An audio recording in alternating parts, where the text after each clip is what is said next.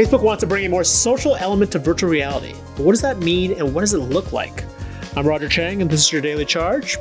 Here to bring us into this weird VR world is our resident cutting-edge expert, Scott Stein. So, Facebook's Oculus unit, which is their VR business, had an announcement today. What exactly did they share? Well, avatars, and basically your social avatars, which are, like your kind of cartoon character, like in a video game. Those on Oculus are getting a significant revamp, and they're coming to like a couple of apps right now where they flip the switch and are making those available. And they'll eventually come to, I think, a lot more. Yeah, talking about that, why should we care about these upgraded avatars? Well, I think if it's put into that video game / metaverse perspective, I think it matters a lot. Facebook and social are certainly well interlinked, And the thing about like social media when it comes to VR is not really quite as much of a thing, but Facebook's interest in VR over all these years has inevitably involved that. And I think that that's what we're going to start seeing this year is Facebook making a bigger push into social and what to do with it now that more people seem to be getting the Oculus Quest 2. I mean, it's not like a Nintendo Switch level according to them, but I think it's a significantly larger uptick. So Facebook is going to be launching its own social world possibly sometime this year. Yeah, there's something called Facebook Horizon. Talk a little bit about what that actually entails. Yeah, so I demoed this last year and the year before. That's how long they've been working on it. Horizon is this big world that's not unlike other big worlds that are social in VR. If you've used something like Microsoft's AltSpace VR, or if you've used Rec Room or VR Chat, if you haven't used those, think Fortnite, Roblox, Minecraft, big social worlds where you can create stuff, and you could also have many games and experiences that you could do.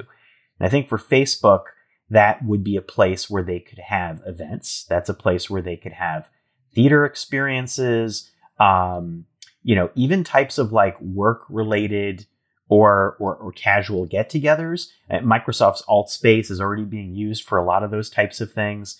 And I think for Facebook, that's going to matter a lot. They've been extremely closed off with it so far. It's been in a private beta for a long time. I haven't had access to it outside of those closed demos. And with these avatars, it sounds like that could be the next shoe dropping, maybe a public beta sometime this year. And I know you've only had short sessions with it, and I imagine fairly scripted or very on point. But I'm curious if you can just give an impression of like what it's like to use it, what it's like to interact with people virtually, and if you can imagine yourself spending extended time in this experience, which is what I imagine is what they want. Well, it was fun. I think it was the demo was designed to be fun. There was like a kind of a balloon fight, laser tag paintball type battle. There was an escape room like place where a colleague of mine, was Joan Salzman, was we were both solving puzzles in this world together with a live host person helping us out, and it was kind of stuff like that. I think what's interesting about, and also we created things, so we had this ways we could build sculptures and make ourselves big and small. And I think what's interesting is not just that fun stuff, but there are some kind of reporting tools, which, I think it'll be tough to stick the landing on, things where you could lift up your wrist and report somebody who's not behaving properly, kind of flag them. I think social online behavior, that's a major concern across all platforms. And I think how Facebook figures that out will be a big question. I think it's probably part of the reason why it's been a very cautious buildup is to think about not just the content, but how they're able to really handle that at scale. So, it's cartoony. Again, I think think Roblox and that type of stuff in VR, and not much different than the others, but it would be Facebook's. And I think it could carry over eventually outside of VR. Yeah, I mean, you bring up the notion of the negative elements, the trolls, like how long before this platform gets ruined? Because seemingly every platform that launches, there's that, sort of that peak where, there's interest and people want to jump on, and then there's like this downhill slide where like the trolls join and then it becomes a terrible toxic place. And that seems to be like the story arc for every single platform. So I imagine Facebook is uber cautious or trying their best to head that off. Yeah, VR is kind of like the early internet right now, where it's kind of like a little more of a sacred space that not many people go to. Yep. That's going to change a lot as more people get in there. And, I think with that comes obviously all sorts of other stuff. So I think that's kind of what we're looking at for VR and AR probably over the next 5 years. And assuming it takes off, which it seems like it's slowly building up. But again, like for Facebook, I think it's also them kind of rebooting and reinventing avatars and interaction that I think will carry over to the rest of their platform. You can customize these characters a lot. I mean, it's like Nintendo, the Mii's or, any other thing. No non-human forms though, notably. Like they mentioned that it's all human based. And I think that's, they claim for ease of plugging it into apps. But I think it's a little interesting and people might want to be something that's not traditionally human. Yeah, I'm just generally taking a step back from this. Like, I understand why Facebook would want to develop this and push this. It seems like a natural evolution of their social network. But given all of the baggage that Facebook has, do you think this is something that actually interests people? Are people actually willing to take a chance on this, given the mixed, we'll just say mixed reputation that Facebook has when it comes to dealing with our information and hosting a platform that actually is free from trolls negativity? That's a great question. I think it's generational too. Like something in my gut instinct feels like it's generational because when I think about there's a lot of talk lately about how kids and a lot of people are getting into, obviously the Robloxes, the Fortnites, the Minecrafts, which are all over my house. My kids are too young for social media, but there's a lot of thought about will the social media that we know really be there in the future? Is it kind of being rebooted now?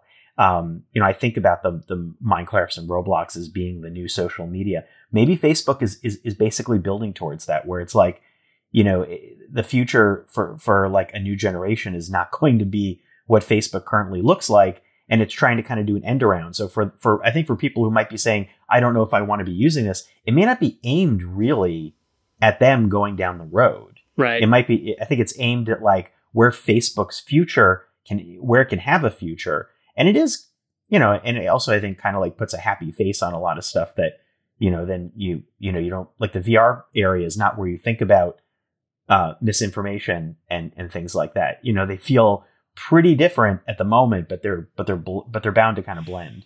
Right. There's not exactly news feeds. It's a different experience altogether. The VR in general has had its ups and downs, right? It was hyped as this next generation, groundbreaking technology. Then the hype kind of died out, and then people called it dead. Now it's sort of come back in a way. I know last year the Oculus Quest headset was a fairly popular product. Are there people who, is VR at a point where it can actually support these kinds of interactions or a social network of some sort where there are enough people with the right hardware to actually access this stuff? I don't know. I guess we'll see. Who knows? I think it's going to be hard. I think VR for this year for Oculus and Facebook, it's like the growing pains where they're trying to have it do more. There's a lot of talk, speaking with them at South by Southwest and throughout the year. There's talk about they're opening up some work tools and trying to make it a place you can do work. They're working on things like social. They're working on things like fitness. It's already a game console. And I think that it's having its most success at people who are buying it. A lot of people who I know for kids, even though it's not designed for kids, as a game console, and their game showcases are focusing on that. But they're trying to sort of balloon out from there. I think it's, I think for multiplayer games, sure. Will it be a place you'd want to have meetings? There are totally a lot of meeting apps in VR already. But I think it is a challenge of how flexible can this hook in the rest of your devices? How much do you want Facebook as that layer over everything? Which I think for a lot of people, the answer would be no. But I think that for others, the convenience might be there. So it's a very good question. I think that Facebook's trying to work it out. I think they'll need to keep changing some of the ways that you hook in and connect, and the openness of the platform, especially as they don't have any competitors right now, really, in that space. Others have backed out, but I think there will be ones entering the space, competing with the Quest, and that will sort of maybe make them think about it more. And I mean, you might have already answered this, but the future of VR social interactions, what does it look like, or what do you want to see out of that? I really want it to be flexible. Like we were just talking just before this thing about AirPods, and it's like, I always make that headphone analogy. I want it to be something that's optional, because inevitably, like in the same way that some people are going to have headphones on or off, some people are going to be on their phone or their laptop or anything. Like the platforms that are thinking about that are the smartest, because the idea that everyone's going to put on a VR headset is totally impossible. So I think that the social interactions have to blend, like people with cameras and people without cameras. And we're already seeing like Clubhouse Explore, and other things that are audio based and there's text based. It's like a kaleidoscope. And so I think that the future of social interactions has to feel kaleidoscopic, which sounds a little weird, but like makes sense. And I think that's the way it has to be. So some people will be cartoons, some people will be video. And I think that would be fine if everything seemed like kosher with like the way you connect. If it feels like you're using like a recognized platform or a recognized way to do it, and everything doesn't feel too weird or off the trail. You don't want people like suddenly turning into cats all the time, or like that obviously distracts people. And like, so I think that there need to be some like boundaries or social boundaries, or whether they're in the platform or whether in the way people behave. That's what I look forward to, so that it's like, yeah, I'll pop on the headset for a while, then I'll pop off the headset. Because social interactions are cool in VR, but they can get tiring, and everybody's a cartoon. So while it's really cool that you feel like you're with somebody, then you immediately lose all of the like, I'm looking at someone's face part of it.